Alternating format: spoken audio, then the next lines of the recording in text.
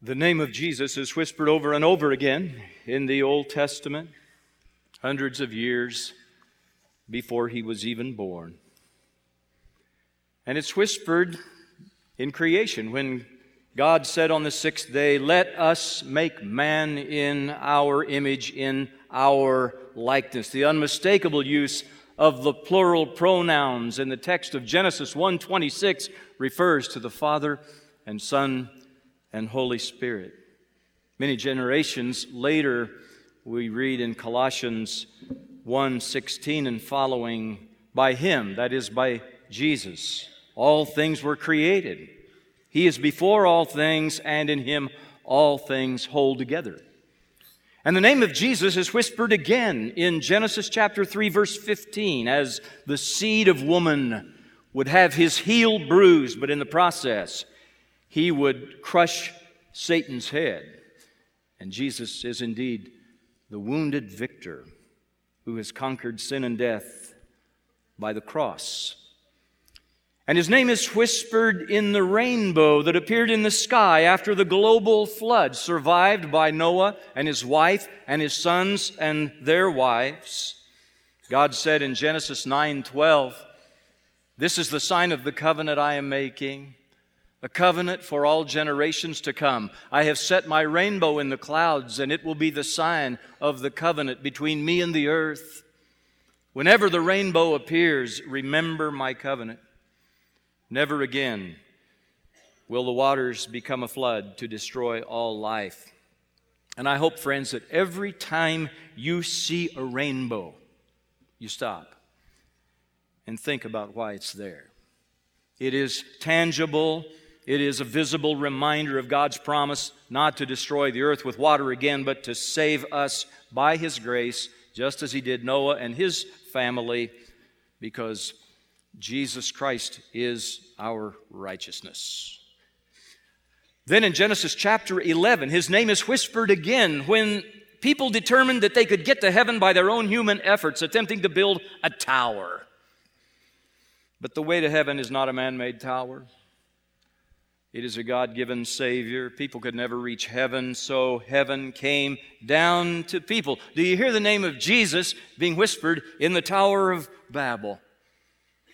In Genesis chapter 12, we have the story of Abraham. He is the one, Jesus is the one, from the lineage of Abraham, through whom all peoples on earth would be blessed. And it was just 2 weeks ago we learned that Jesus indeed is the blesser of nations. Well, this morning, you're going to actually receive a twofer. You know what a twofer is? This morning, you're going to get 2 Old Testament stories for the price of just one.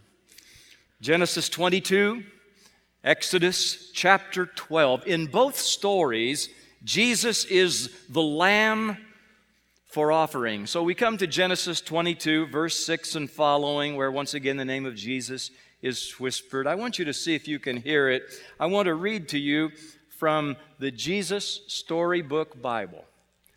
Now, I was sitting one night in a reclining rocker with my youngest granddaughter, London, and I read to her from this storybook for the first time, and I noticed on the front it has every story whispers his name, and I thought, wow, that would be a great series of messages. And so from that night reading from this storybook, we have this series of messages right now.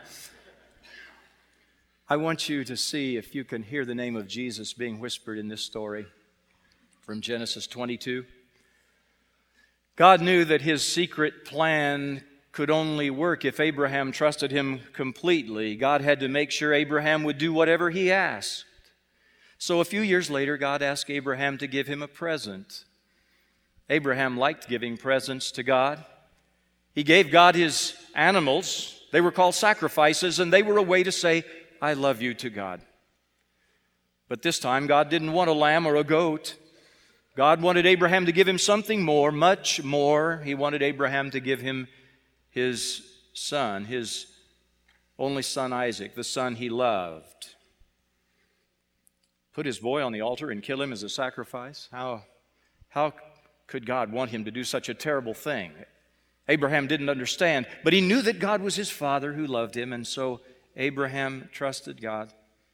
Early the next morning, Abraham and Isaac set off. They climbed the steep, stony trail up the mountain. Isaac carried the wood on his back. His father carried the knife and the coals.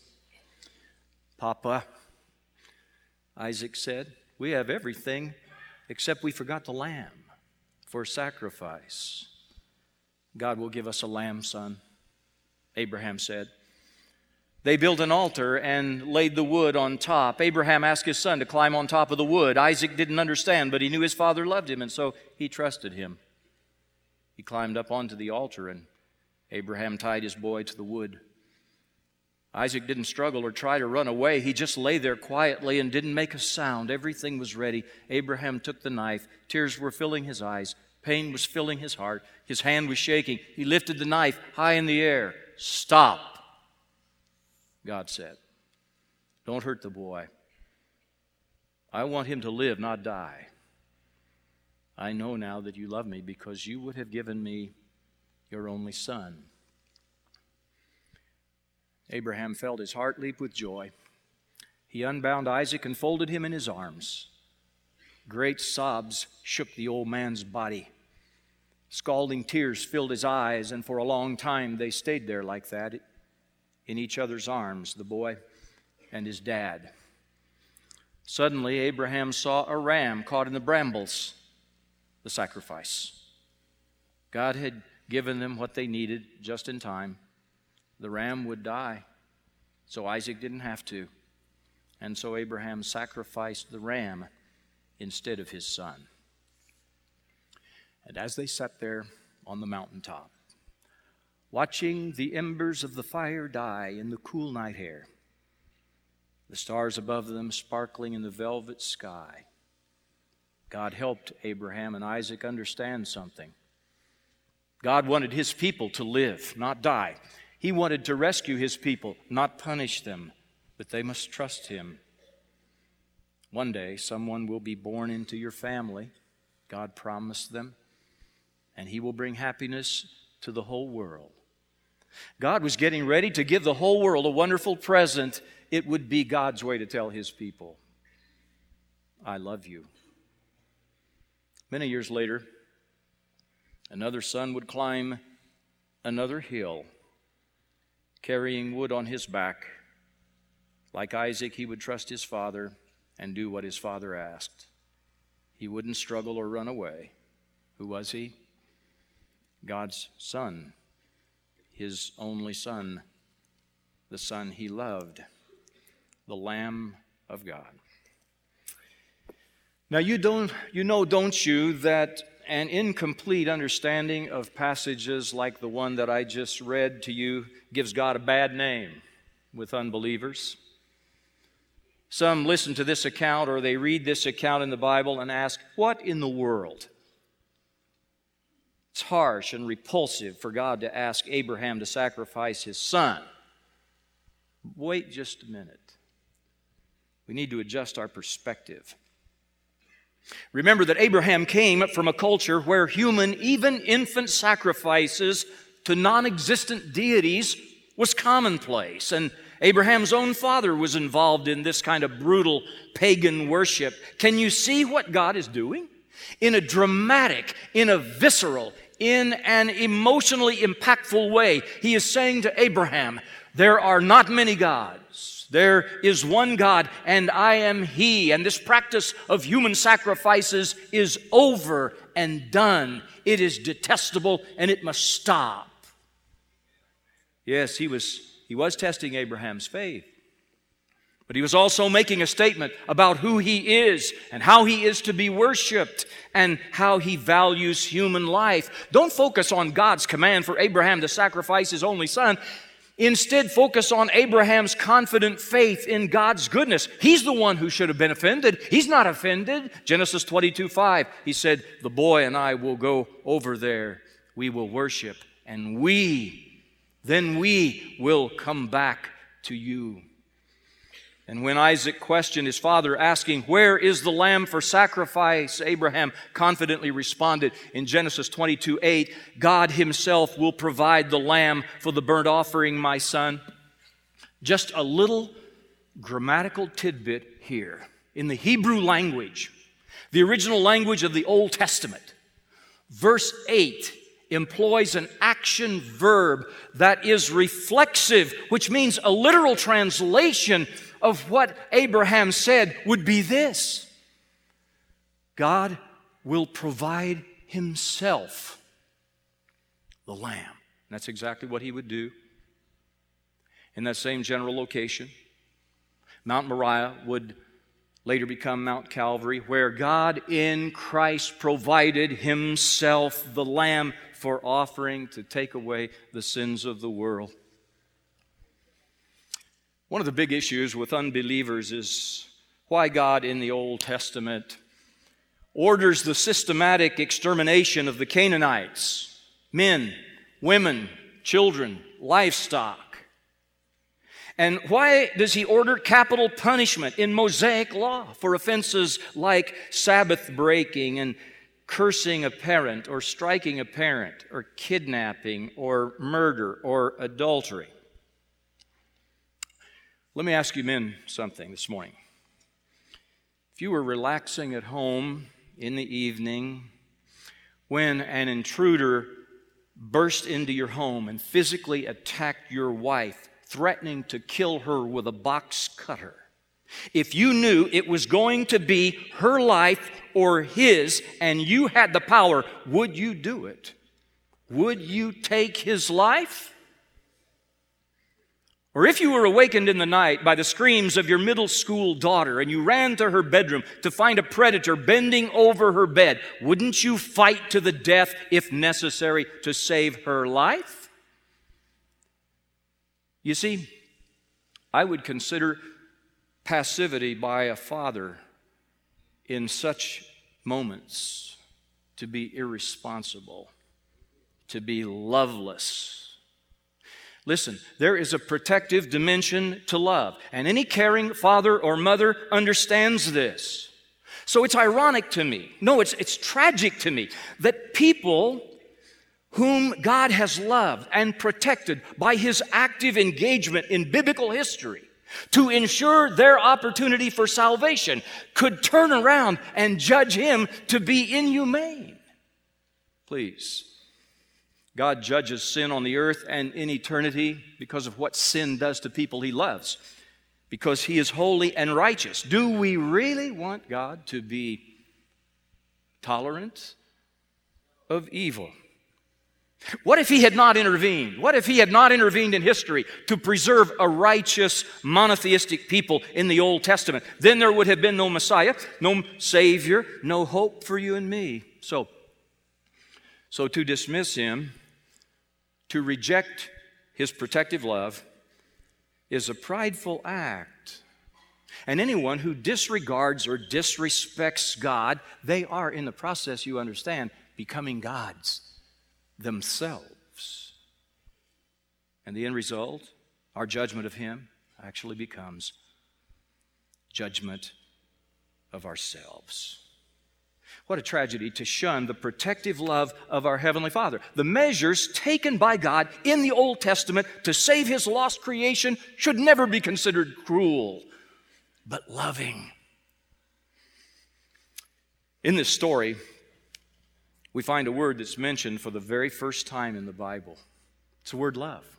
The word love is mentioned in the Bible the first time right here in Genesis 22, verse 2, when God said to Abraham, "Take your only son, Isaac, whom you love." Now you would think, wouldn't you, that the first mention of love in the Bible would be in connection of the love of a man for his wife, or a mother's love for her children, or even someone's love for God. But instead, it's the love of a father for his son. And do you know where the first reference to the word love is found in the New Testament? It's in Matthew chapter 3, verse 17. At the baptism of Jesus, God the Father said these words, "This is my Son whom I love. With him I am well pleased. And the first occurrence of the word love in the next two Gospels, Mark and Luke, are also found in their accounts of Jesus' baptism. Same basic words as you find in Matthew. And then when we get to the Gospel of John, we're silenced in awe when we read the very first verse in John's Gospel containing the word love. It's John 3:16. For God so loved the world that he gave his one and only Son, that whoever believes in him should not perish but have everlasting life. So in Matthew, Mark, and Luke, God shouts from heaven his love for his Son. And then in John, he tells us that he loves us so much that he gave his Son that we might be saved. So love begins in Genesis with God saving Abraham's son from being sacrificed, and then in John, God sacrificed his Son for you and me. Michael Card has written a song based on Genesis 22. It's called God Will Provide a Lamb. And there's a line in that song that sums up the real significance of this story. It says, what Abraham was asked to do, God himself has done. He has offered up his only Son. In Genesis 22:6, we read these words, Abraham took the wood for the burnt offering and placed it on his son Isaac. The name of Jesus is whispered. John 19, carrying his own wooden cross, Jesus went out to the place of the skull. Here they crucified him. And so we see God's plan through the ages. But before we move on, I need to ask two questions. Number one, do you love God more than anything or anyone? Abraham loved Isaac as much as any father could love a son, but he loved his heavenly Father more. Jesus said in Matthew 10:37 and following, anyone who loves his father and mother more than me is not worthy of me. Whoever loves his son or daughter more than me is not worthy of me. Anyone who does not take up his cross and follow me is not worthy of me. Whoever loses his life for my sake will find it. Do you love anything or anyone more than God? Last night at the conclusion of the service, a young lady came down for prayer because her boyfriend of 5 years had told her that he was an atheist. And so she was wrestling with this question that was asked. Do you love anything, anyone more than God? Comes right down to it in moments like that, doesn't it? Well, then the question that logically follows is this one. Have you taken up your cross? So what are we talking about here? Luke's account of the cost of discipleship says it like this. Luke 9:23, if anyone would come after me, he must, deny himself and take up his cross daily and follow me. So the cross means, the daily execution of your ego. The daily execution of your preoccupation with you. It's a crucifixion of your self-will, your pride, your self-indulgence, self-projection, self-evaluation. This is true humility.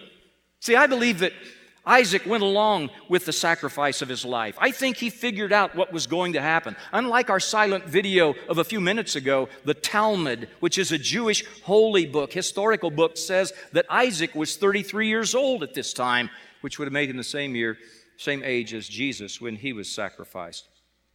Here's the point. Isaac could have resisted his aged father. He did not. There is no self-preservation in Isaac. There was no self-preservation in Jesus, who said, no man takes my life from me, I lay it down. And we, like Isaac, like Jesus, are to voluntarily deny ourselves and take up our cross daily. I'll never forget the emotion I felt the day I was working in my son's house. I walked into his closet, and read these words scrawled in big letters on the back wall. I die daily. That's what I'm talking about by taking up your cross. Well, we've got to get to our second text this morning. I promised you two for the price of one. But before I read it, let me frame it for you. For 400 years, the Israelites had lived in harsh conditions as slaves in Egypt until God raised up a leader named Moses. And Moses went before Pharaoh with a message from God. Let my people go. Well, Pharaoh refused. And what followed was a contest during which a series of 9 plagues were unleashed on the Egyptians and their pagan gods. The Nile River, the flies, the frogs, the boils, etc. But the Pharaoh's heart was hardened. He wouldn't do it. He wouldn't let God's people go. So the 10th and final plague was the death of the firstborn in all the households of Egypt, except the households that were protected by the blood of a sacrificed lamb applied to the doorways.